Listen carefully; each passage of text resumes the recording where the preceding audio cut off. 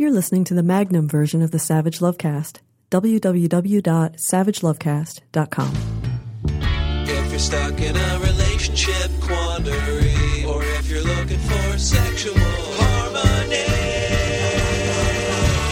well, there's nothing you can't ask on the Savage Lovecast. So, Jussie Smollett. I talked around him last week, didn't mention him by name because I wanted to wait until the results of the investigation came out. Smollett, of course, is the actor who claimed he was attacked in the middle of the night in Chicago by two masked men who recognized him from Empire, something I wouldn't have been able to do myself a month ago.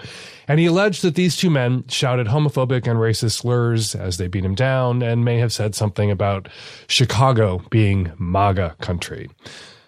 I am from Chicago. There are racist assholes in Chicago, just as there are racist assholes everywhere. Ask me sometime about the neighbor across the alley who threatened to go get his shotgun because my mom invited a black family to a backyard barbecue. But not even the racist assholes in Chicago are deluded enough to think they live in MAGA country.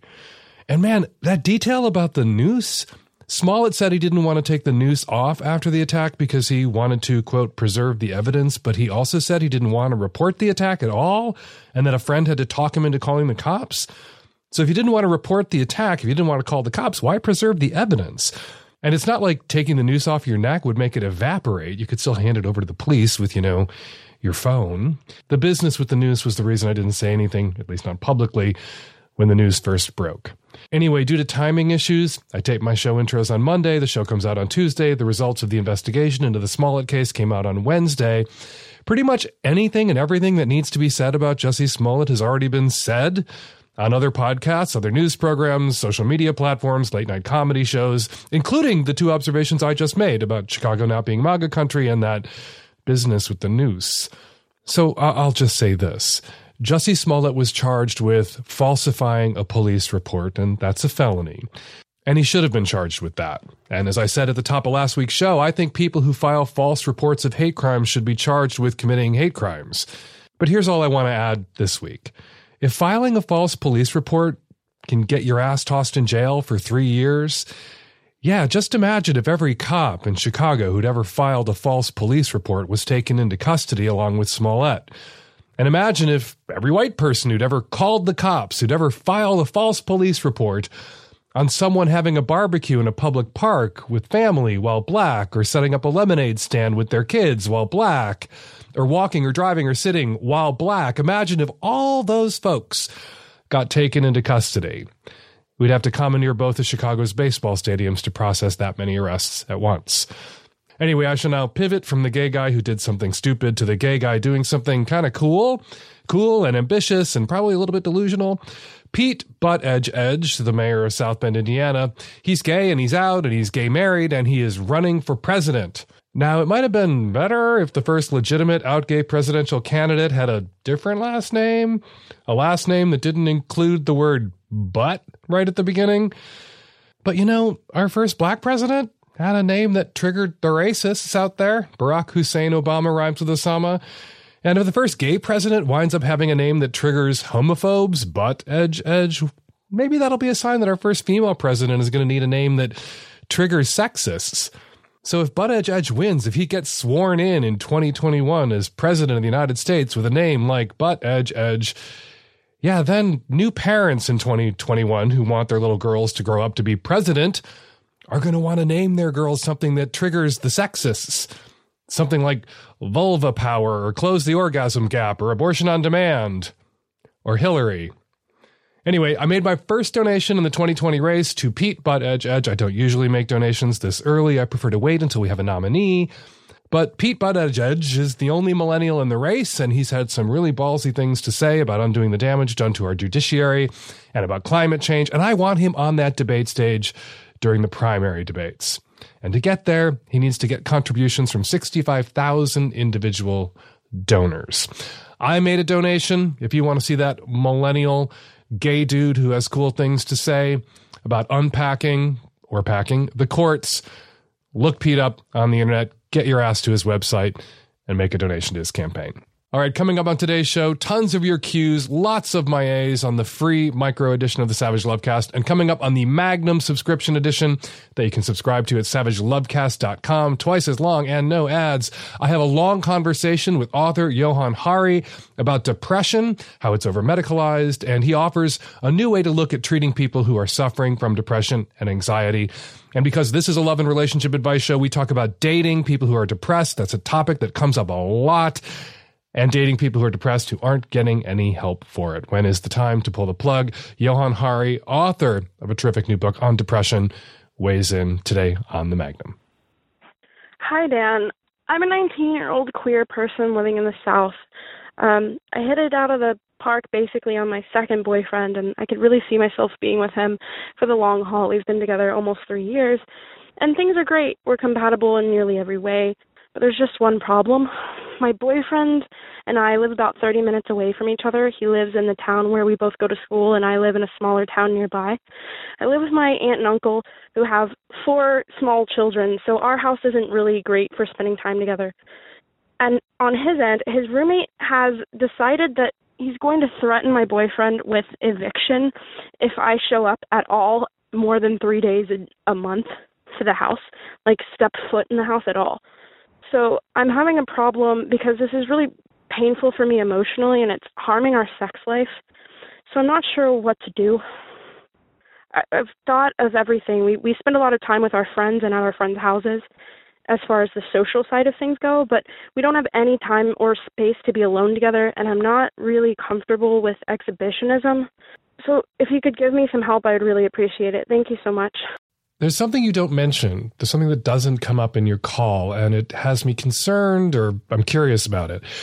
You don't mention your boyfriend taking any proactive steps to get himself into a new living situation that would allow you to set foot in his apartment or the house where he lives. You also don't mention why it is his roommate basically has banned you from entering the premises more than 3 times a month. That seems crazy. If there was something wrong with you, if you'd done some terrible thing, if you'd set fire to the place, his roommate wouldn't ban you all but 3 days a month. He would ban you entirely. So I think probably it's the roommate who's the problem. Maybe in the past with other roommates or with your boyfriend, there were too many sleepovers. There were too many other partners rattling around the apartment, using water and electricity and driving up the utility bills. And he established this blanket, nobody else is allowed in the apartment overnight or at all, to protect himself from being exploited again in this way. That said, the only solution here, the only thing I can offer you is the obvious. Your boyfriend needs to find a new place to live, someplace you can come to visit. You also, you're only 19, you're still dependent on family for a place to live. You need to be making a long-term plan that gets you into a place where you can live more independently, where you have more privacy, where your boyfriend can come over and hang out. The course of true love never did run smooth. That is especially true when you are young, and other people, authority figures, because they're family, because they're your parents, because it's their lease and you have to abide by their rules, have control over your life in a way that in a few more years, they won't have control over your life. And in the meantime, the only thing that will make your current situation endurable is some idea of when this will end. Some light at the end of the tunnel that you can see coming, a better day when you can go into a bedroom in your boyfriend's apartment and close the door and fuck his brains out without having to worry about your cousins overhearing every squick and thrust, and not having to worry about his landlord freaking the fuck out. Hi, Dan. This is a 25-year-old female calling from the Pacific Northwest. I'm calling because I had a strange sexual experience recently, and it just kind of stumped me. So I'm in my mid-20s, as I said, and I usually sleep with guys who are a bit older than me. But a couple months ago, I decided to hook up with a friend who's in his early 20s. And after we had sex, he asked me whether or not he was circumcised, like if I could tell him whether or not he was circumcised, and he wasn't, and I told him, and I just sort of played it off like that was a normal question, which I had received after sex plenty of times, but it's not, and I'm just wondering if you have any insight, or if any of your listeners have any insight to this. Like, is it common for guys to be confused. Like, I just don't know how he could not know. And, like, he supposedly had plenty of prior sexual experience, and, like, there's the internet. So if you have any guesses as to how someone could not know whether or not they were circumcised, I'd love to hear it, because I felt very confused and, not to mention, pretty turned off, and I'll probably never sleep with the guy again. Thank you for the question. There's no Savage Lovecast without your questions, and I'm always happy to kick a question to my listeners and play some of their responses. But the only person who knows the answer to this question, the person you should put this question to, is the dude who seems to be confused about whether he is cut or not. You should ask him why he asked you that question. I don't understand why you wouldn't ask him why he asked you that question, since you aren't interested in sleeping with him ever again. So there's literally no stakes here. You have nothing to lose because you want him out of your life anyway. So if he's offended by the question, who gives a shit?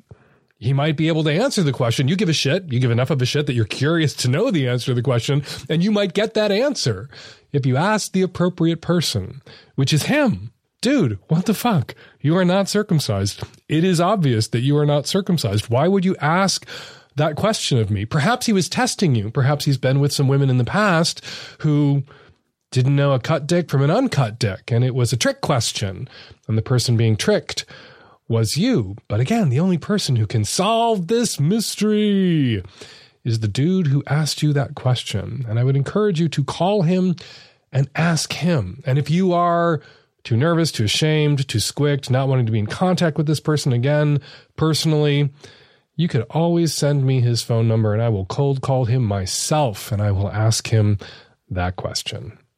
Hi, Dan. I'm a 27-year-old straight male. I live in a house that's split into two residencies. My girlfriend and I live in the basement apartment, and our upstairs neighbors are two attractive 20-something women. We have a good, friendly, neighborly rapport with them. The other night, I was getting some work done at home, and I heard what sounded like sex noises coming from upstairs.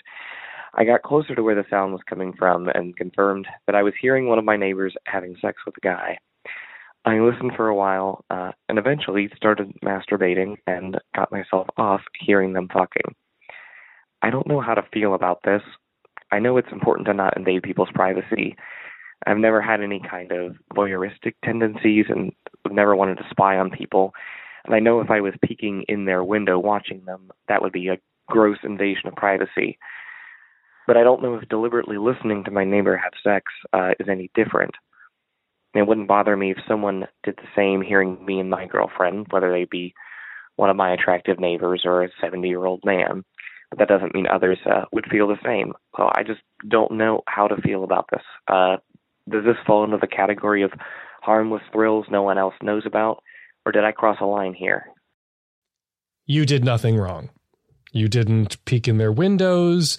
When you overheard what sounded like it could have been sex, you didn't tiptoe into the hallway and put your ear down at the bottom of the door where there's that little crack so you could take in more.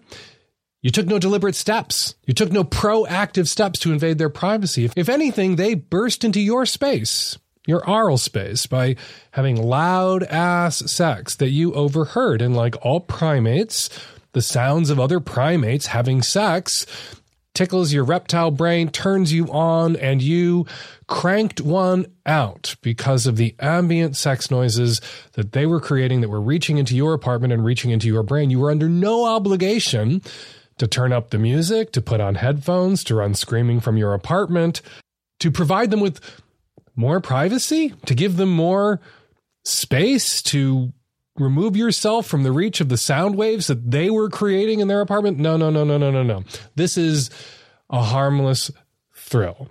And it's a risk all people take. If you have sex in a hotel room, if you have sex in a house with the window open, you have sex in an apartment building, someone somewhere, someone nearby might overhear you. Some of those people might be annoyed by what they're overhearing. Some people feel violated when they overhear other people having sex. Some people might be turned on hearing you have sex. That can be a turn on for some people. I think it gets problematic when people who are turned on by the idea of other people seeing or hearing them having sex go out of their way to have sex in places where they might be seen by people who want to see them or don't want to see them, or heard by people who want to hear them or don't want to hear them. None of that was happening here. If they weren't being particularly loud, if they didn't move it into the hallway so that you couldn't mistake what was happening and you couldn't avoid what was happening or avoid overhearing what was happening, and if you didn't go out of your way to get closer to those sound waves, yeah, no harm, no foul. They had fun. You had fun. You had fun that they don't know about and will never know about because you're not going to tell them about it, because then that would be creepy and that would be a violation. Yeah, you are overthinking this, and your overthinking of this is prompting me to really overthink and overexamine, overanalyze it. Nothing happened here. Some people fucked. Somebody overheard them. That turned that person, fellow primate, on, as primates overhearing primates typically tend to be turned on by overhearing other primates fucking, and you took care of yourself without alerting them, without bothering them, without intruding on their moment. Yeah. Nothing to see here. Nothing to hear here. Move along. Hi, Dan. This is a bisexual man living in the Midwest. I'm pretty conflicted about something. I listen to your podcast quite a lot, and recently you were talking about a man who had a Madonna whore complex. I think I have something similar to that, and it's honestly made my sex life a bit of a struggle. But instead of cherishing the Madonna, I cherish the whore, I guess. I hate using those terms on this.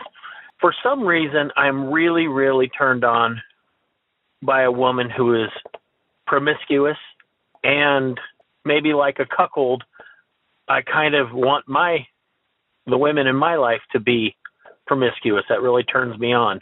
What I struggle with, though, is when I'm in a relationship and it's loving and I feel really good about it. I have trouble being rough physically. I like to treat the people who I am really close with very tenderly. But in a relationship that is either just getting off the ground or where deep feelings haven't really metastasized, for lack of a better term, I can be really rough then. I can be, and that seems to be something that the women I'm with really like.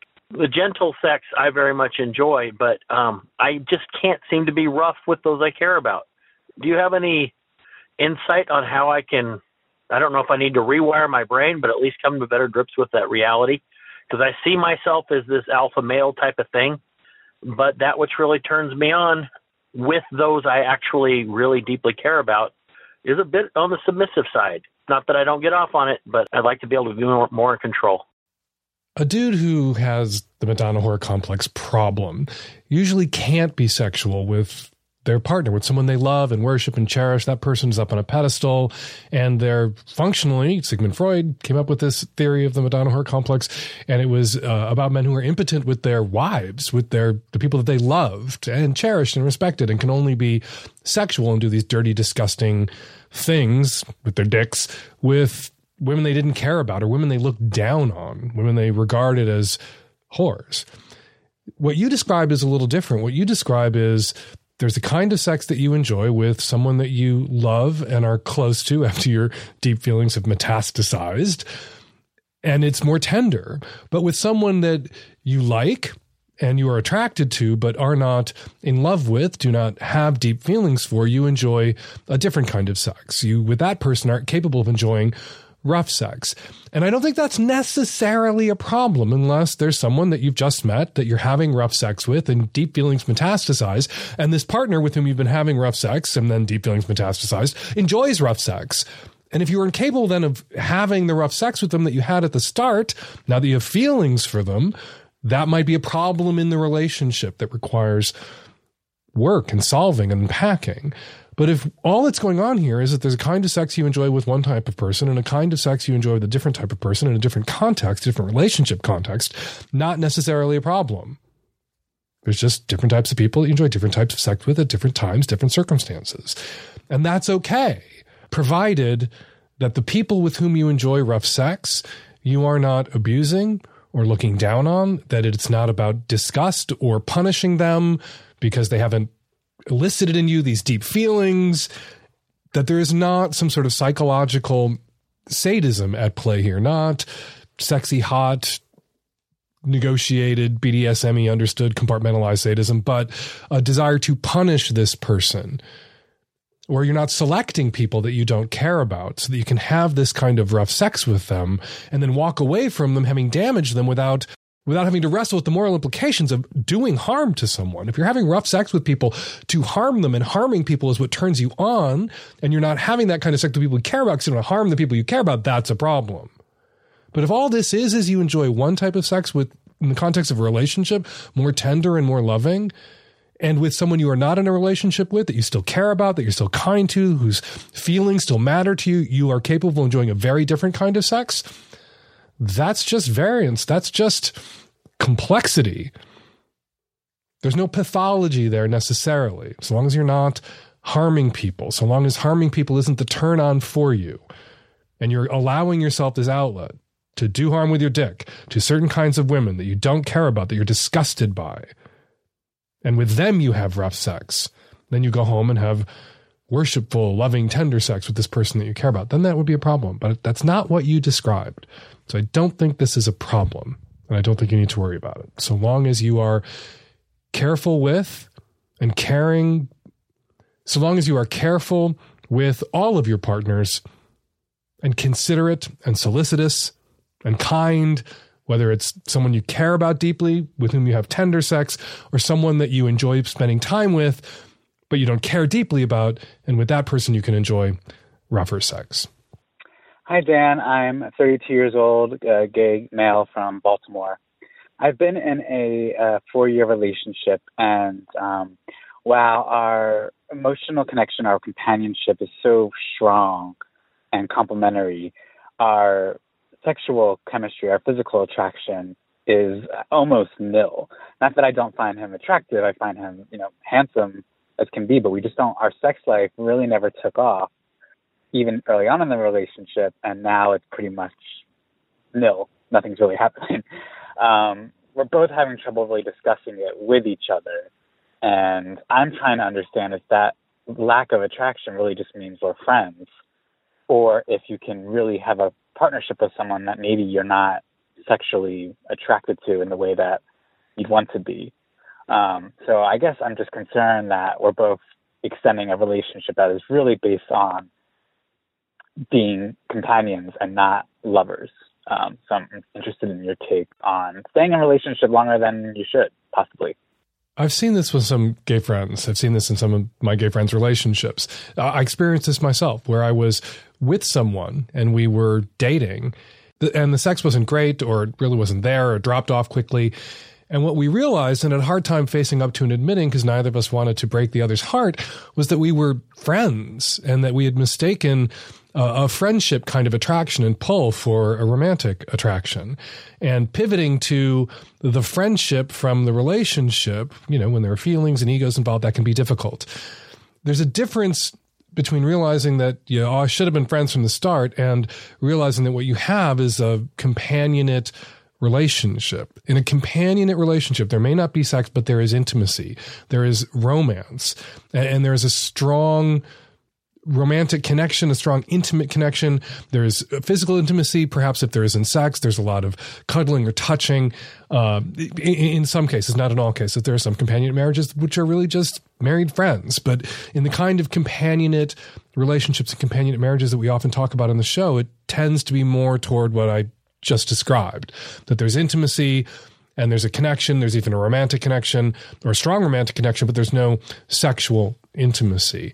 But a companionate relationship only works if it's what both people want. A companionate relationship only works if it makes both people happy. If one person is thrilled to be in a companionate relationship without sex, and the other person aches for sex, misses sex, longs for sex, and longs for sex in the context of that relationship, or a relationship, that's not going to be a happy companionate relationship. So I can't tell you if you and your boyfriend of 4 years, 4 non-sexual years, are really friends. That's a question that you two need to figure out together. It's something only you and he can answer.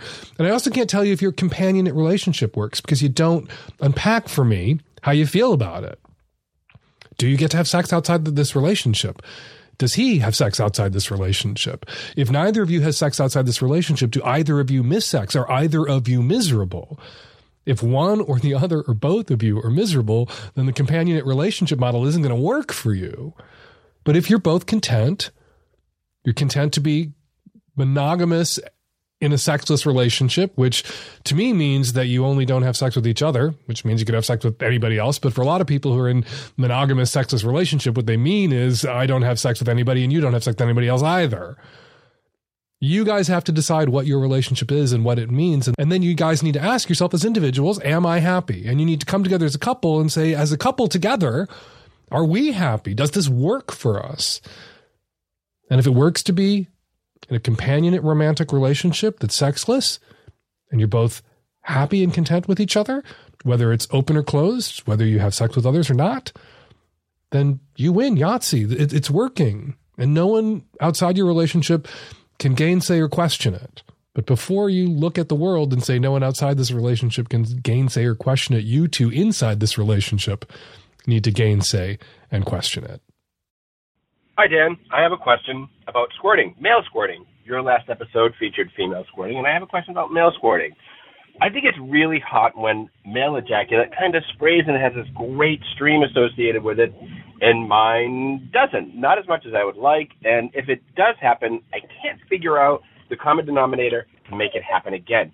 What can guys do that can help with male squirting and can help with creating a good, robust, hot stream? Nothing. That's what guys can do about it. Nothing. You make the amount of ejaculate you make over time. As you age, you will make less. When you're young, it tends to shoot farther. As you age, it tends to shoot less far. Please remember that when you watch pornography, that you are watching a group that is kind of unnaturally selected for certain abilities. And sometimes one of those abilities is to spray cum everywhere, to make gallons of ejaculate. Sometimes in porn, that is faked. They will bring in a fake dick that looks very much like the dick of the performer, put it at his crotch, and it's actually kind of a fake jizz squirt gun dick. Not quite CGI. It's more low-tech special effects, but that is a thing that sometimes happens in porn. And if you know to look for it, you can spot it.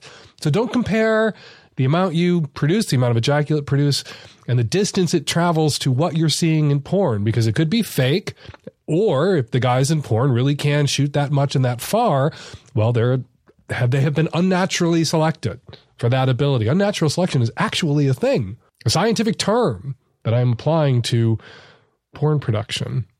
You make what you make, it goes as far as it goes. The only thing that you can do is to get a lot of fluids, make sure you're always hydrated. You can practice your Kegels. Look it up. Basically, when you're peeing, pinch the stream, press down on those muscles that can cut off your stream of urine mid-whiz. Those are your Kegel muscles. You can strengthen those, and that may result in your ejaculate going a bit farther, but not much. You're not going to go from an oozer to a shooter. You're not going to go from an average shooter to a geyser because of exercises or diet or hydration. I'm sorry to be the bearer of bad, sad news, but that is sometimes my responsibility. Hey, Dan, I'm a 35-year-old straight woman, and I have a question about men and coming. I always read that after men come, they have a refractory period and they lose interest, and they can't come again. That brings me to my two questions. One, if my male partner comes first, won't he be grossed out or uninterested in doing anything else to make me come after? I have this, mental block. Is he doing it out of duty? That leads me to my second question. I'm one of the lucky women who can come via PIV if we have lots of foreplay first. The other day, he was doing me doggy style, and he must have come and kept going. When I came, he stopped. And I was like, what? And he said, I came 5 minutes ago. I was just able to keep going. Sometimes that happens. I can stay hard and keep going. Is this true? Is this a thing? Can a guy sometimes keep going after coming? And would he want to? I felt so embarrassed for being all loud and into it for 5 minutes, and he had already come. Anything you can offer for thoughts on this would be greatly appreciated. Okay, joining me from Seattle, Washington to help tackle this call, Nancy Hartunian, producer of the Savage Lovecast. Nancy, you are in Seattle, but I am in Los Angeles. Isn't that right? Yeah, I ain't going nowhere. I'm staying here. I'm down in LA, and I have been for the last couple of weeks. I'm going to be for a couple of more weeks, which is why alert listeners may have noticed that there's some differences in sound quality because we're not in our usual studio, or I'm not in our usual studio, but you, Nancy, are coming to us today live from my usual studio. Yeah, you're so far away. Come home, Dan. Come home. so far away. All right. So we didn't just have you on to talk about how come I sound a little bit different lately on the show.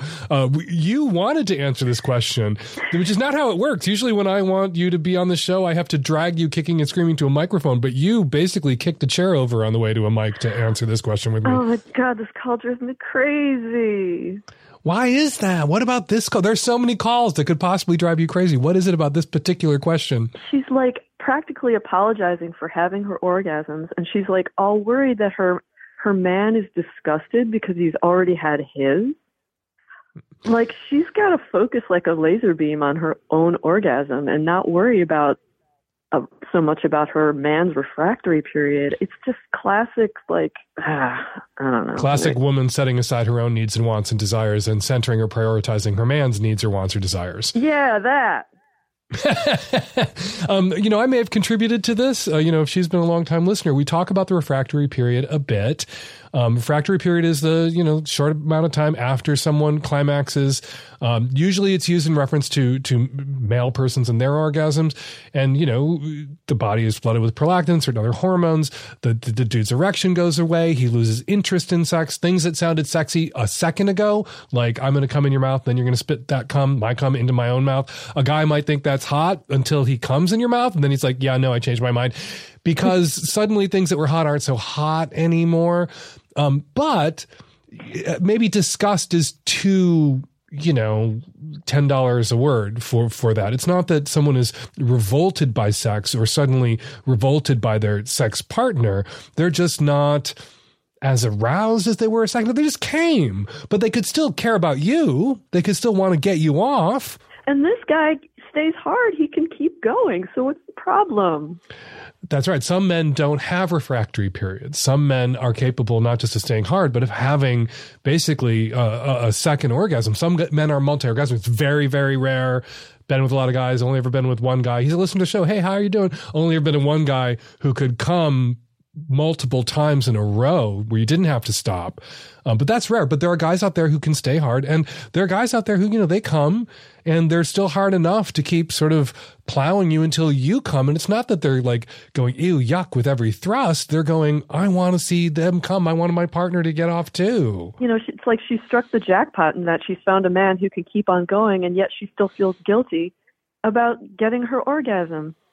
Well, a lot of women feel guilty about their own sexual desires and feel like they're not as legitimate as his sexual desires. And often what we see in media and porn, and not just porn, but on television and film, is the sex end when he comes. That's when it's over. And to keep going is for her to be the lascivious one, for her desires to then take precedence or to be emphasized as important. And a lot of women don't feel that their sexual desires or needs are as legitimate as his.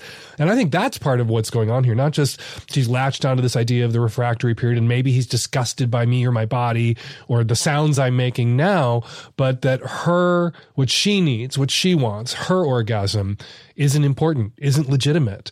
And if he's not deriving some pleasure from seeing her come because he already came, then she doesn't get to come. Then her coming is important unless it's a performance for him. And you need to let go of that, caller. Yeah, let go of that, caller. Thank you for jumping on the phone, Nancy Hartunian. I miss you. I'll be home soon. All right, you enjoy that sunshine. That sun is pouring rain and 50 degrees here in LA. I'm in the middle of Slushopolis. Well, I miss you. I miss Seattle. See you soon. Okay, bye. All right, we're going to take a quick break from your calls to speak with the author of 2 New York Times bestsellers, Johann Hari, his most recent bestseller, Lost Connections, Uncovering the Real Causes of Depression and the Unexpected Solutions.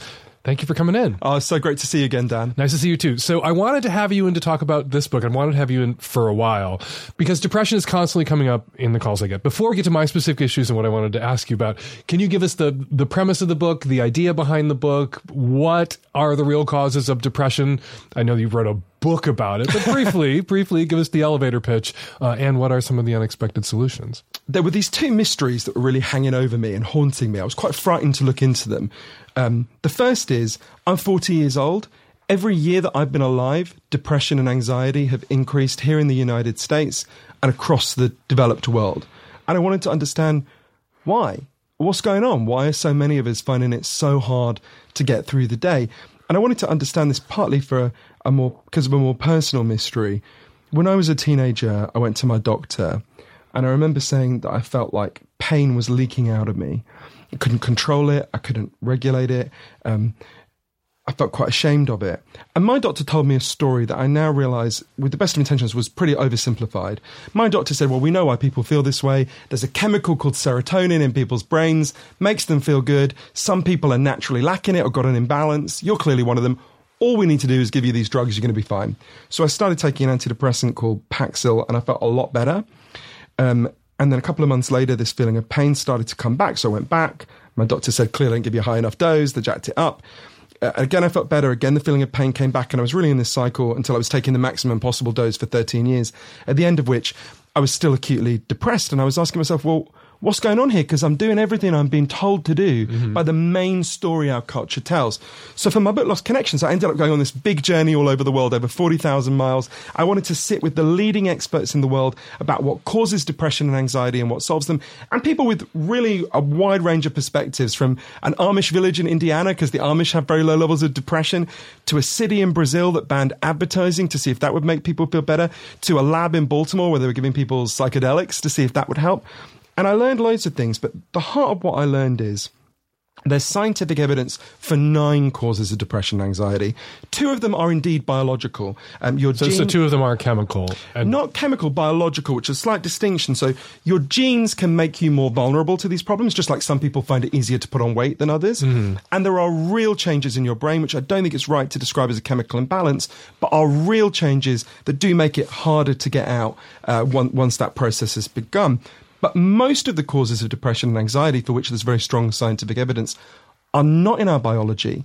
They're factors in the way we're living. And that helps us to understand why it's been increasing, because humans haven't biologically transformed in the last 40 years. But more importantly, once you understand the real causes, it opens up a whole new set of solutions that we should be offering to people alongside, not in place of, the option of chemical antidepressants. So to be clear, before we move on, there are some people who do benefit from antidepressants. Maybe those are the people where there's some biological root cause that addresses. But you're saying that there are 7 other causes that those antidepressants may not be the right medicine. They may not actually be helpful for people. They weren't helpful for you ultimately. There's strong evidence that chemical antidepressants have a modest effect that is real but modest. One of the things that most helped me to think about this was I went to interview this South African psychiatrist called Derek Summerfield, who happened to be in Cambodia in 2001 when they first introduced chemical antidepressants for the people in that country. And the local doctor... And if you know anything about the history of Cambodia, there's plenty to be fucking depressed about. Exactly. And the local doctors, the Cambodians, had never heard of these drugs. So they said to him, well, what are antidepressants? And he explained. They said to him, oh, we don't need them. We've already got antidepressants. And he said, what do you mean? He thought they were going to talk about some kind of herbal remedy, right? Like St. John's wort or something. Instead, they told him a story. There was a farmer in their community who worked in the rice fields, and one day he stood on a landmine and he got his leg blown off. So they gave him an artificial leg, and a few months later he goes back to work in these rice fields. But apparently it's very painful to work underwater when you've got an artificial leg. I'm guessing it was pretty traumatic for obvious reasons. The guy starts to cry all day, eventually refuses to get out of bed. He develops classic depression. They said to Dr. Summerfield, well, that's when we gave him an antidepressant. And he said, what? They explained that they went and sat with him. They listened to him. They realised that his pain made sense. It had causes in his life.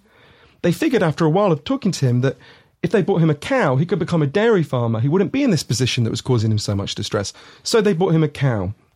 Within a couple of weeks, his crying stopped. Within a month, his depression was gone. They said to Dr. Summerfield, so you see, doctor, that cow, that was an antidepressant. That's what you mean, right? Now, if you've been raised to think about depression the way we have, it sounds like a joke. I went to my doctor for an antidepressant. She gave me a cow. But what those Cambodian doctors knew intuitively... You get a cow, and you get a cow, and you get a like Oprah, but exactly. Go fine. And what those Cambodian doctors knew intuitively is what the leading medical body in the world, the World Health Organization, has been trying to tell us for years. If you're depressed... If you're anxious, you're not weak, you're not crazy, you're not a machine with broken parts, you're a human being with unmet needs. And what you need is love and practical support to get those needs met. You know, everyone listening to your show knows they've got natural physical needs, right? Obviously, you need food, you need shelter, you need clean air. If I took those things away from you, you'd be in real trouble real fast. But there's equally strong evidence that all human beings have natural psychological needs. We're social animals. Exactly. You need to feel you belong. You need to feel your life has meaning and purpose. You need to feel that people see you and value you. You need to feel you've got a future that makes sense, right? Our culture is good at lots of things. I'm glad to be alive today, but we've been getting less and less good at meeting these deep, underlying psychological needs. And while it's not the only thing that's going on, it's the main reason this has been going up year after year. And this is going to take us to a dark place if we keep pulling on this thread, because we live in a more atomized culture. People are more separated. People, despite social media, feel more isolated than ever and are looking for something that gives their life meaning. And along comes this motherfucker with a red hat and a shitty slogan and makes people feel like going to a rally and they're part of something larger and perhaps wider than themselves. And, when you look at Brexit, when you look at Trump, do you see depression and anxiety, which you say are rooted in isolation, weaponized politically? Is Trump is Trump a cow? Is Trump an antidepressant for a lot of these people who are going to his rallies and feeling connected and feeling lifted up and feeling like they have a common enemy in the media or in the libs?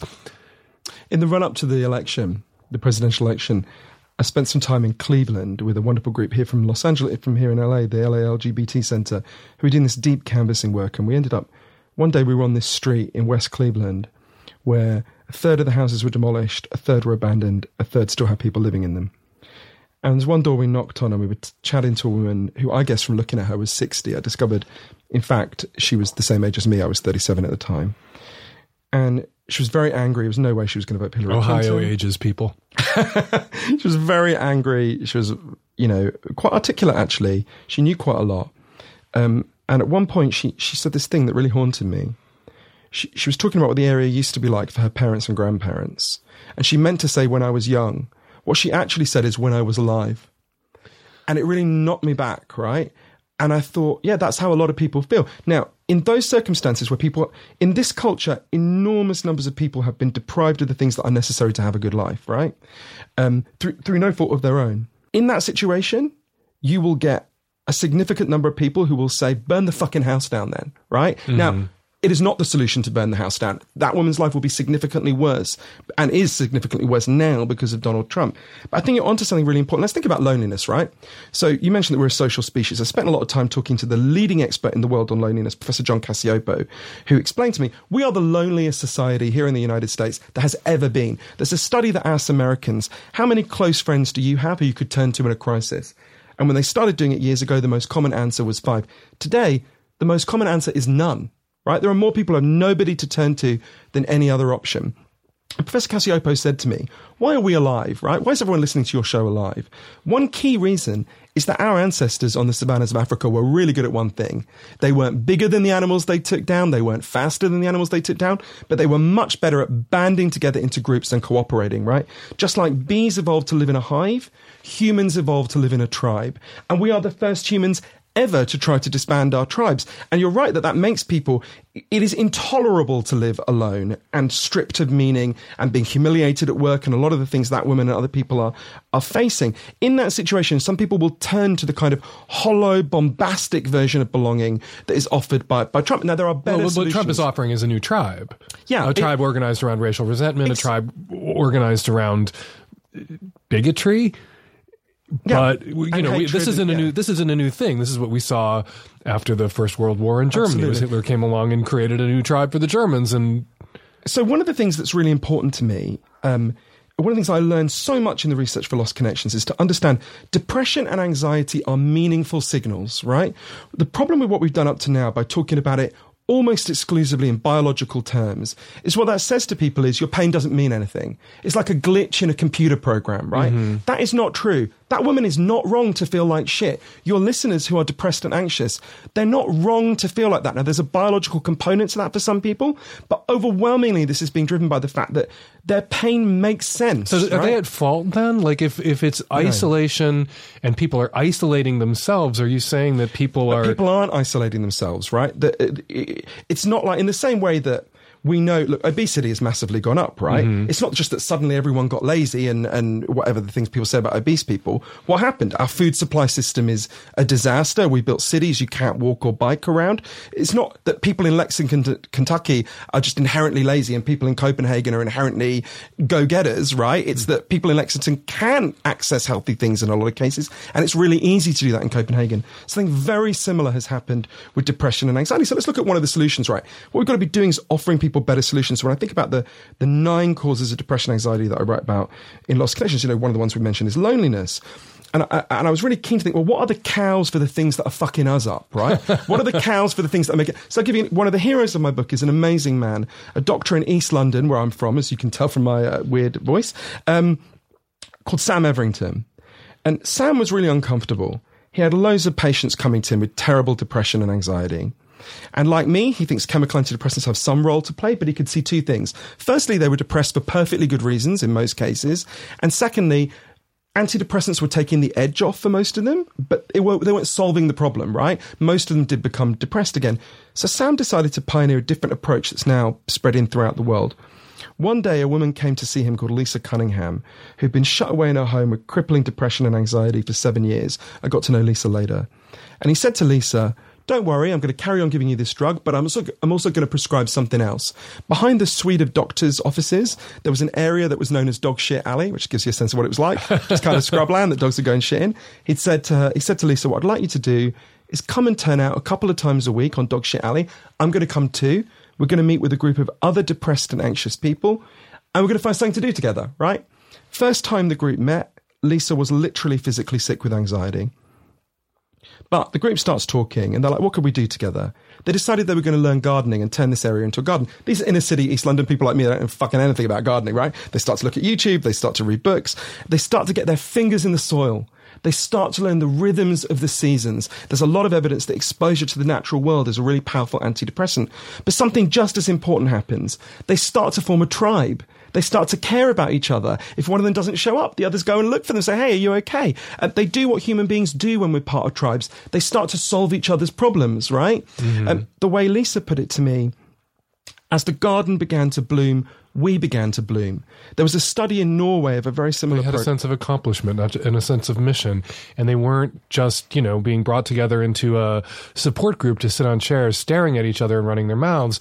They were working on something. They were trying to not bring an animal down like a tribe would have on the savannah tens of thousands of years ago, but they were bringing down Dog Shit Alley or bringing back Dog Shit Alley and making something better out of it. But they were working on a project that really took the focus off each other and themselves onto some larger goal. Exactly. It was like being freed from an addiction to rumination and people started saying, what a beautiful garden. There was a study in Norway of a very similar program that found it was more than twice as effective as chemical antidepressants.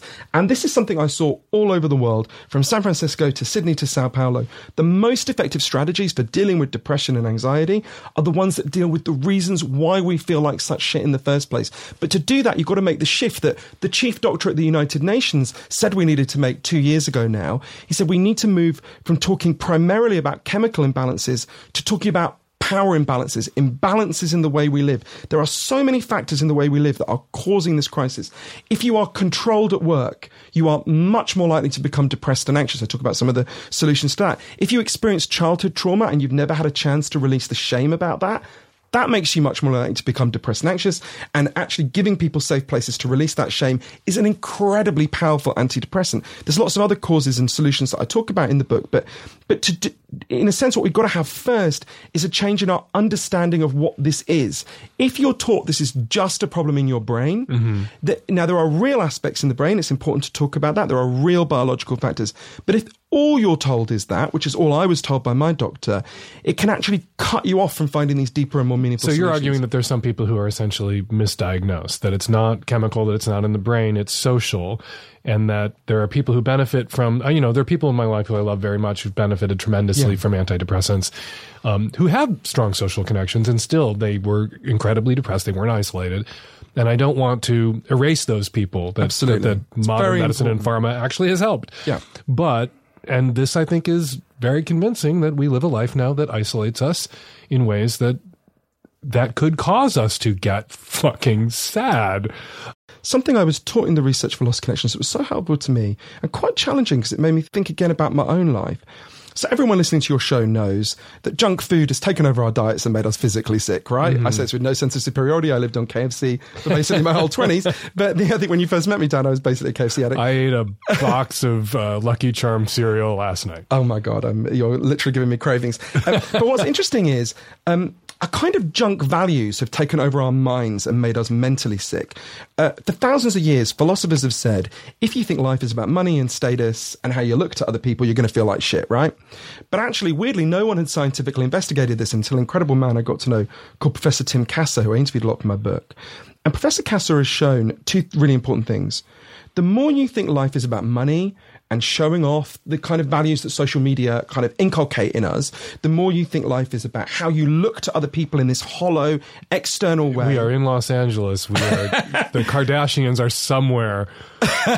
They may even be in the building. Exactly. And the more you live like a Kardashian in that sense, the more likely you are to become depressed and anxious. He's also shown as a society, as a culture, we've become much more driven by those ways of being. There are the Kardashians, and then all of our Instagrammers, everyone who wishes they were the Kardashians, or are mini Kardashians, or attempting to become Kardashians, who are living for display and to show off. And, to express that kind of social power and often project a kind of economic power at a moment when so many people are economically disadvantaged and fucked. That's such a good way of putting it. And I think the key to understand that is that is a way of living that doesn't meet our deeper needs, right? It's a banal insight to say no one listening to your show is going to lie on their deathbed and think about all the likes they got on Instagram or all the shoes they bought, right? I don't think you can say that definitively. I'm sure there's somebody out there listening who on their deathbed will be thinking, oh, that one post, I got 20,000 likes. And I guarantee that person is a miserable motherfucker, right? and I think, but the way Professor Kasser put it to me, I'll never forget him saying this to me. He said, we live in a machine that is designed to get us to neglect what is important about life, right? More 18-month-old children know what the McDonald's M means than know their own last name. But Professor Kasser did this incredible experiment, really simple. People can try this in their own lives. Just got people to get together once every couple of weeks and talk about what is actually meaningful in life to them, moments they have actually felt satisfied, happy. Some people it was playing music, some people it was writing, some people it was running, whatever it was. Double penetration, whatever your thing is. And I don't know if that came up in those Minneapolis meetings, but I'm sure people are being doubly penetrated as we speak in Minneapolis. But some people listening to our voices right now. Exactly, literally. Although I think, anyway, please finish your point.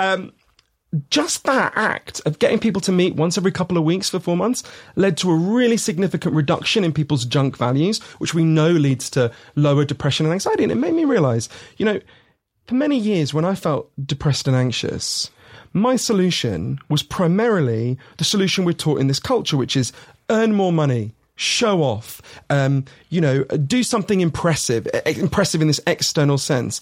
And one of the things I learned is now, when I feel these painful feelings coming, which I still do sometimes, I try to make myself do something that I find intrinsically meaningful, which is very often just leave your phone at home and go and sit with someone and listen to them and be present for them in such a broken up, lonely culture. It's fucking phones. I want to get to the question that I really wanted to put to you, but God, our fucking phones. I never feel as good as I do when I leave my fucking phone at home, and even just take the New Yorker and go sit in the park near our house and get through an entire New Yorker without looking at fucking Twitter. I wanted to understand this, so I went to the first ever internet rehab center, not far from where you live, it's in Spokane in Washington. Yeah, and I'm actually, the minute I arrived, I get out of the clearing in the woods where it is, and absolutely instinctively, I glanced at my phone and felt really fucking pissed off I couldn't check my emails. And I was like, you're in the right place, right? Okay, I want to get to what I wanted. My professional anxiety, I'm not depressed, but I get anxious about this. I get so many calls from people in relationships that sound shitty, that sound terrible, that sound like relationships they need to get out of. And then, invariably, what comes out of their mouths next is, my partner is depressed and anxious. This relationship isn't good. I am not happy, but I can't leave because they are depressed, and sitting in their mother's basement. Often it's, that they describe somebody who's isolated, whether they've isolated themselves or whether the culture is set up in such a way that they are being isolated. They're isolated, sits all day in the basement and plays video games and doesn't ever go out, doesn't want to go out. And often hesitate to tell people to leave people who are depressed, because you're supposed to, if you're the partner, swoop in and take care of this person and save them and rescue them. In your professional opinion, having written this book, what should I be telling people who are in shitty relationships that my like sex and relationship guru hat says, end it, go, dump the motherfucker already. And yet that means leaving someone who's depressed and anxious because they're isolated and contributing to the isolation that may have caused the depression and anxiety in the first place. What are the obligations of the partner of a depressed person in a shitty relationship that needs to end? I think one of the most terrible things we've done about our response to depression and anxiety is that we put the onus for solving it entirely on the depressed person and the tiny number of fragile relationships they have, right? This is part of the cruelty of what we do. Actually, there's overwhelming evidence that depression has all sorts of causes that lie in the way we live, right? That are not the fault of the individual and not the fault of the individual's loved ones. The main thing we have to do is deal with those factors, right? Now, you and I have lived through big... So basically you're saying, okay, you can't leave that person until you've successfully re-engineered society in such a way that people are no longer... No, not at all. What I'm saying is the primary response we have to have is to pull back and say, okay, this should not be happening to people. We shouldn't be putting them in this position. It's the same way that, you know, let's think about biggest cause of deaths in the entire United States is car accidents, right? It's just rivaling overdose now, but it's still car accidents. Primarily, our response to, if you go back to when cars were first introduced, people say, oh, right, this should just be dealt with by individuals. Individuals should be told to drive more safely, right? Now we have speed limits and airbags and seatbelts and DUIs, and we have driving tests and all of those things, right? So you could say to someone, okay, someone who's just plowed their car into somebody else and killed them, what's my advice to them? Okay, my main advice would be we should have seatbelts, airbags, speed limits, all of these DUIs. We should have all of these things that minimize that catastrophe from happening. When the disaster has happened, the truth is there are no good options, right? If you're in a disaster zone and there are no good options and no one is helping anyone else, which is where we are for a lot of people, the truth is isolated, atomized individuals who've been taught life is about money and showing off, who've been traumatized, whose workplaces humiliate and control them. The truth is there's going to be a lot of depression in that society, and those people aren't crazy. So what do I tell people in relationships with those people? The people who are in relationships with those people who are depressed and isolated and anxious, and their partner isn't depressed, isn't isolated, isn't anxious, wants to fuck out or needs to get the fuck out of that relationship. Because it does sometimes feel to me like some people are legitimately depressed. Some people are playing depression and anxiety as cards in order to control someone. You can't leave me. You're a terrible person if you leave me because I am depressed. You know, we had a lot of addiction in my family. And although addiction is, I think part of what addiction is a way of trying to deal with deep pain. It's a way of trying not to be present in your life. It's also a way of controlling other people. It can be. And so this is something I thought about a lot in relation to some of the people I love who have addiction problems. And the truth is, my advice would be give as much love as you can bear to give, but that probably won't be enough, right? If you live in a society that is driving people towards depression, individual acts of love can feel like running up a down escalator, right? Mm-hmm. It's not to say there's no value in them, and you can run up a down escalator and get to the top. It's not impossible. But the primary thing I would say that it's a bit like, the analogy that comes to me is, let's imagine we're in the 1930s and someone says, well, I've got a gay person I love who's really fucking miserable and suicidal. What should I do to help that person? The main thing I would say you should do is fight for equality for gay people so that person isn't risking going to prison, so that person is free to get married. Mm-hmm. All of the things that you've been an amazing part of the fight for, right? Now, does that mean I would say to that person, don't help that actual individual? No, of course not. In individual situations, you have to pay attention to the individual, listen to them, see if there's something that helps them. But the biggest thing that's reduced depression among gay people is the revolution in equality for gay people, right? Where we're not being arrested and beaten up and treated like shit in the way we were, right? And I think in a similar way, of course, give as much compassion as you can, but no one is obliged to sacrifice themselves. Look, some of the people I love who have addiction problems, some of them I've been able to stay in their life and do the best that I can. And some of them it was unbearable and I couldn't, you can't sacrifice yourself. And I'm not proud to say that. And I think too often boy, do I get grief when I say that to people. Well, too often, I think you don't do this ever, and I listen to you talk about this a lot of time, but too often there's a glib reflex which says, oh, someone's got an addiction problem, cut them off, right? And to me, that's the importing of the logic of the drug war into our private lives. But right? you got to know when to say when. Exactly. Some people, live in a burning building because they like the attention. Some people, that's where I see people with some people have addiction issues. I don't think they're performative. People have legit addiction issues, but there is, and I'm from a family with a lot of people who had addiction issues. There were people who limped along, keeping things bad enough that everybody had to dance attendance on them and their problems and take care of them. And it was a shitty, manipulative way of asking people for their attention and negative attention seeking and negative care seeking. And you reach a limit with a person like that where you can't set your entire life aside just to take care of someone whose wounds are self-inflicted, who's in a burning building because they keep pumping gas into it, right? And the same applies in relationships, not just familial relationships. People end up in a romantic relationship, and there's a tremendous amount of pressure, particularly on women in romantic relationships, to fix and save.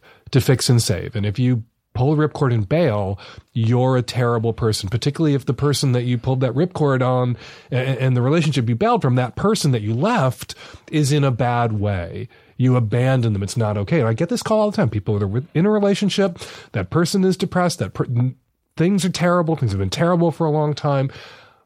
And I find myself feeling hesitant because I don't want to be judged. I don't want people to scream and yell at me for encouraging people to be monsters. But I find myself often having to say to people, I get it. Your partner's miserable and unhappy. Leaving them is going to make it worse. Go. I think what you're saying is really important, and there's no general rule in this, but it helps me to think. Also, I wrote a previous book about addiction called Chasing the Scream, and about what causes addiction. And there's this guy in Amsterdam, Professor Peter Cohen, who says we shouldn't call it addiction, we should call it bonding. Human beings have an innate need to bond, and when we're happy and psychologically healthy and we've had good childhoods, we'll bond and connect with the people around us. But some people can't do that, either because they're isolated or traumatized or beaten down by life, or they haven't been given the psychological skills to do that. And in that instance, a lot of what people do, they'll bond with something, right? Now, that might be cocaine, that might be alcohol, that might be porn, it might be gambling. Trump. Exactly. It might be President Trump, words that pain me to pass my mouth. But they will bond with something. And we know the evidence is very clear on this. The best solution, and I appreciate this is not a solution that is available to isolated individuals, but in most cases. But the best solution is to change the environment, right? So, but an individual can have their ass dragged down to dog shit alley. But I don't imagine that everybody who was sent to dog shit alley stayed there. No, most of them did. There is so if you're with somebody, they're depressed and isolated and playing video games all day and won't leave the house and expect you to dance attendance on them, you can drag them to dog shit alley and say, build a garden, meet some people, get out there. Should you make that a condition of continuing to be in the relationship? Look, I'm not sticking around if you're just going to coast on the couch in front of those video games the rest of your life. But, if you go join up with the crew that's remaking Dog Shit Alley, maybe I'll stick around a little bit longer. Is that manipulative on the part of the non-depressed partner? No, I don't think it's manipulative to have your own sense of what you need as an individual. But can you use a relationship as leverage to convince someone to go get help? Absolutely. And I have done that in my own life. And I think that's perfectly sensible, but I think there has to be one option along as part of a menu of options. But people, I want to stay there for just a second. Sure. Because I do get in trouble for saying this. You tell someone that I can't continue to hang out with you and be your friend if you're going to stay in this shitty, awful relationship that you won't stop complaining about. I can't continue to be with you as a romantic partner if you can continue to isolate yourself when your isolation is contributing to your depression. I can't continue to hang out with you. We can't be friends. We can't go out clubbing because you abuse drugs. You don't use drugs. And so I have to cut you out of my life. But that is a legitimate thing to do, to axe someone from your life because they won't get out of that shitty relationship. They won't stop abusing drugs or get the help they need to stop abusing drugs because they won't get off the fucking couch and get their ass down to Dog Shit Alley. There's a step I would take before that. Mm-hmm. Dr. Robert Ander, who did an amazing research program in San Diego, said to me, when someone is behaving in ways that appear self-destructive, whether it's obesity, addiction or whatever, he said, we need to stop asking what's wrong with you and start asking what happened to you. Right? He was part of this amazing research program that began in the mid-1980s. A doctor called Vincent Felitti in San Diego, who I got to know years later, was approached by Kaiser Permanente, the main not-for-profit medical provider in San Diego, and they said, look, we've got this problem, we don't know what to do. We need your help. obesity is going up and up and up. Nothing we're trying is working. They gave him quite a big budget and said, just figure out what the fuck we can do, right? So he starts working with 250 extremely obese people who weigh more than 400 pounds. And he tries those things that don't work. And one day he has this idea, which seems like, and in some ways is quite a stupid idea. He asks himself, okay, what would happen if really obese people literally stopped eating and we gave them vitamin C shots so they didn't get scurvy, we gave them nutritional supplements? Would they just burn through the fat supplies in their body and lose weight? So with a shitload of medical supervision, they start doing it. And in one sense, crazily, initially it works, right? There's a woman who I'm going to call Susan to protect her medical confidentiality who goes down from being more than 400 pounds to 138 pounds. Incredible. People are celebrating. Dr. Felidi's being told he saved her life. And then one day something happened that no one expected. Susan cracked. She goes to KFC or whatever it was. She starts obsessively eating. And Vincent called her in and said, Susan, what happened? She looks down. She said, I don't know. He said, well, did anything happen that day that didn't happen any other day? Turns out something had happened that day that had never happened to her. A man had hit on her in a bar. Not in a horrible predatory way, in quite a nice way, but she felt really frightened. That's when Dr. Felidi asked her something he'd never asked her before, or any of his patients. He said, when did you start to put on your weight? In her case, it was when she was 11. He said, well, did anything happen when you were 11 that didn't happen when you were 9, didn't happen when you were 13? What? She said, actually, that's when my grandfather started to rape me. He started to interview everyone in the program. He found that 55% of them had put on their extreme weight in the aftermath of being sexually abused. Astonishing, right? And he's really puzzled by this, but Susan explains it to him. She said, overweight is overlooked, and that's what I need to be, right? That this thing that seems so irrational and destructive, and is obviously really bad for you, was actually performing an important role. It was protecting her from sexual attention. The reason I mention it in this context is, I remember the first time I went to see Dr. Feliti. He's a lovely, good man. You would really like him, Dan. I remember shaking with anger, right? I actually ended the interview early because I was worried I would hit him. Oh my gosh. And I was like, why the fuck am I so angry with this lovely, good man who's done... When I was a child, I'd experienced some very extreme things from an adult in my life. I didn't want to think about that. I realise now why I had clung to this simplistic biological story, because I didn't want to give this individual power over me. But the reason I'm really glad I stayed with it is because of what Dr. Feliti discovered next, right? So everyone who went for medical care in San Diego for a whole year, for anything, headaches, broken leg, anything, was given 2 questionnaires, right? First part asked, did you experience any of these 10 bad things when you were a kid? Things like abuse, neglect. Mm-hmm. And the second part asked, have you had any of these problems as an adult? Things like obesity, depression, suicide attempts, addiction. And the CDC, the Centre for Disease Control, did this massive study on it. And the figures were just incredible. For every category of childhood trauma that you experienced, you were way more likely to become depressed and anxious. If you had 6 of those categories, you were 3,100% more likely to have attempted suicide and 4,600% more likely to have an addiction problem. But the thing that is so important about this, where I think it's really relevant to this dilemma that you face, quite rightly, is what they discovered next. If you had indicated on this form that you had experienced some form of childhood trauma, your doctor was told, don't call them in, but next time they come back to you, say to them something like this: I see that when you were a child you were sexually abused. I'm really sorry that happened to you. Would you like to talk about it? Mm-hmm. And about 40% of people didn't want to talk about it, and about 60% did. And they wanted to talk about it on average for 5 minutes. Just that 5 minutes of an authority figure saying, I'm really sorry, and explaining that their pain made sense, right? That alone led to a really significant fall in depression and anxiety. And I guess the reason why I slightly recoil from the advice, which is just, and I'm caricaturing what you're saying. I know this is not what you're saying. But the people who say, just cut them off, is, I would say there's an intermediate step, which is try to help the individual understand why they are this way and to release the shame they feel. Right. My first response isn't just cut them off, but there's a point absolutely. You're not like this. Yeah. That's your only option. There's a point at which that thing they say on you're airlines, allowed to cut someone off without being a terrible person. Of course, that thing they say on airlines, fit your own oxygen mask first, right? No one is obliged to sacrifice themselves to save someone else, right? And if the experience, once you've tried all the loving steps of helping them change their lives, if that's available to you, helping them understand their behavior and gain insight on their behavior and release the shame around why they might be behaving that way, if having tried all those steps, your life is still being dragged down and you're not, of course, look, I have been in that position with someone who had an addiction problem and I'm no longer with that person, right?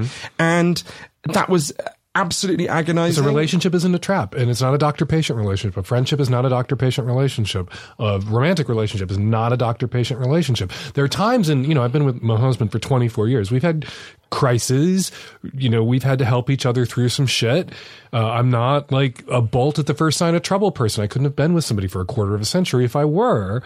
But in my role here, what keeps coming up for me, and I get grief from this, I get emails from people telling me I'm a terrible person because I encouraged someone to leave someone who was hurting. It doesn't matter how many times that person attempted to help that person. There's this idea in the culture that you are obligated to stay forever, even if somebody is drowning and there's no way to save them and you're going to get pulled down too. I think there's lots of countervailing trends in the culture. There's this countervailing culture that I think you're totally right is disproportionately on women. It doesn't look after these people. I think it's also a culture, a kind of Tinderization of the culture that says just discard anyone who's not immediately pleasing you. Mm-hmm. I think there's a whole range of things happening, but I guess the main thing I would stress is the way there are key aspects of how our society is functioning that are putting far more people in the dilemma that you're facing than needs to happen, right? Obviously, we could talk about this forever. I find the whole subject fascinating, but I wanted to take a couple questions from callers with you and give some advice that touches on depression. Brilliant. Hi, Dan. I'm a 40-year-old cisgendered female from the East Coast. I'm calling about a situation I have with a platonic friend of mine who is in her mid-50s. I have been friends with her for about 5 years, and she's part of my friend circle, although she's not a best friend. She has a history of depression and ADD and is significantly obese, which leads her to be emotionally fragile and physically limited as a person. Within the past year, she has suffered significant loss, one of her parents and her beloved pet within the same week. She's been single for the majority of her adult life, but has close relationships with her family in the area and her remaining parent. With that being said, she's a very kind-hearted person who would do anything to help anyone in need. The reason I'm calling is that I want to maintain and keep her as a friend, but some of her behaviors are very irritating to me and some in our friend circle. Many of our circle have noticed this and have wondered what we can do to help. For instance, whenever she enters the space, she never stops talking. I mean, literally never. She's either talking at someone or just talking to herself or anything that might listen. During a regular dinner conversation, she allows others to talk for about 10% of the time without cutting them off, interrupting, or diverting the conversation to something she is more interested in or something about her. Rarely, if ever, she asks questions about someone else's day, life, or experience. And even if the question is asked, it is often a way to turn the conversation back to herself. On a side note, she is in a performance-related career, so being on stage is her forte. My friends and I are at the point of desperation with this behavior and some others, but this being the most problematic. After spending an evening or an afternoon with her, we find ourselves speculating the reason for this behavior and ways we can help her become aware of it without being hurtful. As she's the oldest person in our friend group, it feels socially awkward to correct her behavior. Should we confront this behavior or just let it go? Should we distance ourselves? How do we let her know that a dinner party is not her stage? So what would you advise this woman to do and her friends to do about this particular friend? There's really interesting evidence about the best ways to release people from grief. I was listening to it, I thought about this really shocking thing that happened in the 70s that I think reveals something really profound. So in the 1970s, the American Psychiatric Association, the APA, decided to standardize for the first time how depression was diagnosed across the United States. So they send out a list of 10 symptoms, pretty obvious things, crying all the time, feeling worthless, that kind of thing. And they say, send it to psychiatrists all over the country, and they say, if your patient shows more than 6 of these symptoms for more than 2 weeks, diagnose them as mentally ill and do what you can, right? And a short while after, doctors start to come back and go, look, we've got a bit of a problem here. If we use this guideline the way you've told us to, we're going to have to diagnose every grieving person as depressed, because these are also the symptoms of grief, right? Mm-hmm. So they're like, oh shit, that's not what we meant. So they invented something that became known as the grief loophole. They said, okay, if anyone shows more than 6 of these 10 symptoms for more than 2 weeks, diagnose them as mentally ill, unless someone they love has died in the last year, in which case they're not crazy, they're not mentally ill, just do, that's just a natural process, right? But this opened a really big question, which is, well, hang on a minute. You're saying depression is just a brain disease, that is irrational, except there's one cause in life where it's perfectly understandable. Why is that the only situation, right? Why not if you're stuck in a job you hate? Why not if you've lost your job? Why not if you're homeless? This opened a whole question the APA just did not want to have. Stuck in a relationship that makes you miserable? Exactly. The APA just did not want to have that debate. So they started narrowing the grief loophole. So initially it was a year, then it was 6 months, then they cut it down to 2 weeks, right? So you're allowed 2 weeks where you feel like shit. And then if you're crying all the time and showing these other symptoms, you're mentally ill, you should be drugged, right? As an amazing woman called Professor Johann Hari, who's done great research on this, who lost her own child in terrible circumstances and was really appalled to see that grieving people are, really routinely just drugged and told they're mentally ill when in fact they're grieving, right? So partly what I'd say is people need space to grieve, but also one of the things that this kind of narcissistic behavior that she's describing... She won't shut up. Yeah. This is a wonderful professor called Bill Richards said one of the things this is addiction to the self, right? Mm-hmm. And there are certain techniques we know that reduce this addiction to the self. So we know that a feeling of awe, it really reduces your sense of being trapped in your own ego. So exposure to the natural world. I would take this friend and go to Yellowstone Park, go to beautiful natural landscapes. It's very hard for people. You have to be a really hardcore narcissist confronted with beautiful natural landscapes to not have moments of relief in that. I just think of all the people who are falling off cliffs and waterfalls because they've gone to a beautiful natural environment and they're trying to get a selfie. Right, those motherfuckers. And they keep dropping off. So I'm sure nature does have the power to strike awe into our hearts, but it's not foolproof. It's absolutely true. But the main thing I would say is, so we know that recovery from grief is very closely related to the meaning that people can construct from their loss. If you feel you have lost someone and no one acknowledges it and there's no meaning and that was just that. Right? Okay, but wait. Is it the responsibility of this friendship group to sort of treat this woman who annoys the fuck out of everyone as if she's dog shit alley? She's this project they're all going to work on together. They're all going to see if she wants to take acid. They're all going to take her to Yellowstone. They're all going to help her process her grief or turn her grief into meaning, and maybe that will make her less depressed and therefore less annoying. I would say friendship is a deep form of commitment. And part of the commitment, I don't know this woman, so I don't know enough about her, but part of the commitment is if something goes wrong in your life, your friends will show up and love you and help you. And if something goes wrong in their life, you'll do the same for them, right? Reciprocity. Exactly. And I don't know enough about this woman, but what I would say is, so for example, a good friend of mine, her partner died in the most terrible way, saving their son from drowning. Oh my God. In Jamaica. And she wrote an amazing book about it called All at Sea. Her name's Decca Aikenhead. And she set up a charity that, so basically almost no one can swim in Jamaica. It's this horrific legacy of slavery, that people weren't allowed to swim and then no one learned it. She set up a charity that has taught, so loads of people drown on the beach where her partner drowned. She set up this amazing charity called Little Swimmers that has taught every child in that village to swim, right? Now, her partner died trying to save one child from drowning, but in fact will have saved, and those kids will teach their kids and they'll teach their kids, and it's spreading over Jamaica. So her partner's death has tremendous meaning over the generations. And her partner's death is going to result in thousands of lives being saved, not just the life of their son. That doesn't take away the agony of the loss, of course, but it does help, actually, and there's loads of evidence. When people can build something positive out of their loss, that leads to something positive. So I would say with your friend, if she's a good friend and you love her and you want to help her, then I would say talk to her about the loss she's been through and figure out some way you can help her to build something positive that will be a legacy for these losses. And maybe your whole friend group, she says this woman is a part of this larger friend group. Maybe you can have a back channel conversation with other people in her friend group about how you can help her, because her depression, maybe the lack of meaning for the death what she suffered, is going to contribute to her ultimate isolation if her inability to shut the fuck up and let somebody else have a moment results in her being further isolated than she probably is already, because of the economic structure and the social structure that isolates people to begin with. We're all starting at a disadvantage before we come into our relationships. That's really important. But I would say by virtue of the fact that she chose to be friends with this person in the first place, it sounds like prior to this trauma, her friend had something going for her, right? She's not a mad person screaming at a bus stop. She just chose to befriend for no reason, right? Mm-hmm. So it sounds to me like this woman has been through a genuine, really deep trauma. We don't want to be like the American Psychiatric Association were and just go, well, you've had your 2 weeks of grieving, now shut the fuck up and get back to being a little worker drone, right? If you want to be a friend who shows a deep commitment to this person, help her to understand good friendship is not about condoning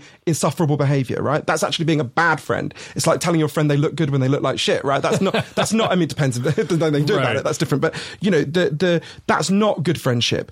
But also, good friendship isn't just condemning someone's behavior and not trying to understand. People behave in dysfunctional and shitty ways for reasons, right? Those reasons are rarely that they were just innately bad, right? We should try to help them understand those reasons and change those underlying reasons. I wish we could talk all day. I could talk to you all day. Johann Hari, author of Lost Connections, Uncovering the Real Causes of Depression and the Unexpected Solutions, also author of the terrific book Chasing the Scream, The First and Last Days of the War on Drugs. So much fun to chat with you. Thank you for coming in. Totally my pleasure, Dan. If you want to follow Johann on social media, and you should, go to johannhari.com. You can find out where he is on Twitter, where he is on Instagram. Are you on Instagram? I'm indeed. It's JohannHari. I follow Johann on Twitter. I'm always learning things from Johann, and I enjoyed both of your books very much. Thank you for coming in. Thanks so much, Dan. I really admire the work you're doing, and I'm totally chuffed to be with you. But the takeaway here is I can tell people to dump their depressed partners. Not totally. In some contexts, after a process of love and compassion and understanding and environmental intervention, then you can say it. Okay. That is my benediction upon you, right? All right, before we get to your response calls, some of your tweets. Aisha Ansano tweets, "Hey, Fake Dan Savage, I was listening to this week's show, and FYI, the head covering is called a hijab, not a hajib. I apologize to everyone out there. Lots of people got in touch with me to let me know that I flipped the A and the I in hijab. I'm sorry about that. A little dyslexic at times. No disrespect intended." Allie tweets, "I'd like to thank Fake Dan Savage for his wisdom that I got to pass along to my non-binary friend whose family is not supporting their name change. The Savage Lovecast is a must listen. That advice, of course, is your presence is your only leverage over your family as an adult. Good luck to your non-binary friend, Allie." And finally, Boston Gay Stoner DM'd me this at Twitter. "Fuck you, raccoon, chasing me in the streets here in Alston. What the fuck? Why do you got to do that when I'm stoned, dude?" Okay, not sure what I'm supposed to do with that. Not sure what I can do about that, but keep us posted, Boston Gay Stoner dude, on your interactions with all the raccoons there in Alston. If you want us to read one of your tweets on a future episode of the Savage Lovecast, be sure to use the hashtag Savage Lovecast. And now, your response calls. I'm calling about the young high school counselor in episode 643 who has a crush on one of his students. All of Dan's warnings are correct. Do not act on this crush. Don't text this kid or anything. It is a very slippery slope. Naturally, I speak from experience. Decades ago, I was fired from a teaching job that I loved because of inappropriate contact with a student.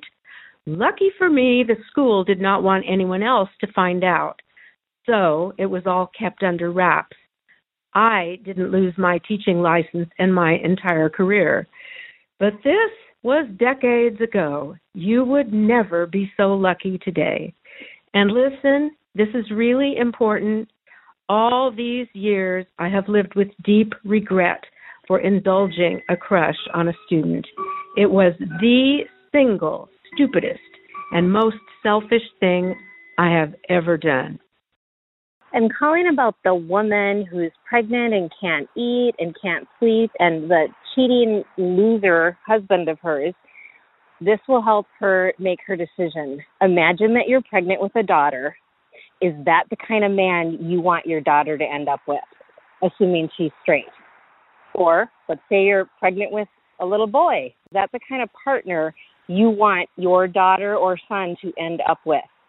And if the answer is no, then don't show your child that kind of relationship and that kind of person is worth the time to spend with. You will be better off being a single parent than trying to parent your way out of that loser. And we're going to leave it there. 206-302-2064 is the number here at the Savage Lovecast. If you want to record a question or a comment for a future show, give us a buzz, 206-302-2064. Hump, my dirty film festival, is on the road with the Best of Hump in its second week in Oakland and our 14th annual Spring Festival Tour, headed to LA, Miami, Columbus, Ohio. Go to humpfilmfest.com to get info and tickets and find out when Hump is coming to a city near you. And In film festival news, the submissions deadline is this Friday, March 1st, for our new film festival, Spliff, a film festival by the stoned, for the stoned.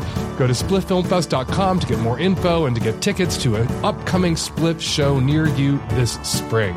Follow me on Twitter at FakeDanSavage. Follow Johann Hari on Twitter at Johann, that's Johann, Hari, Hari 101. The Savage Lovecast is produced every week by Nancy Hartunian and me and the tech-savvy at-risk youth and Nancy. We'll all be back at you next week with another installment of the Savage Lovecast. Thanks for downloading.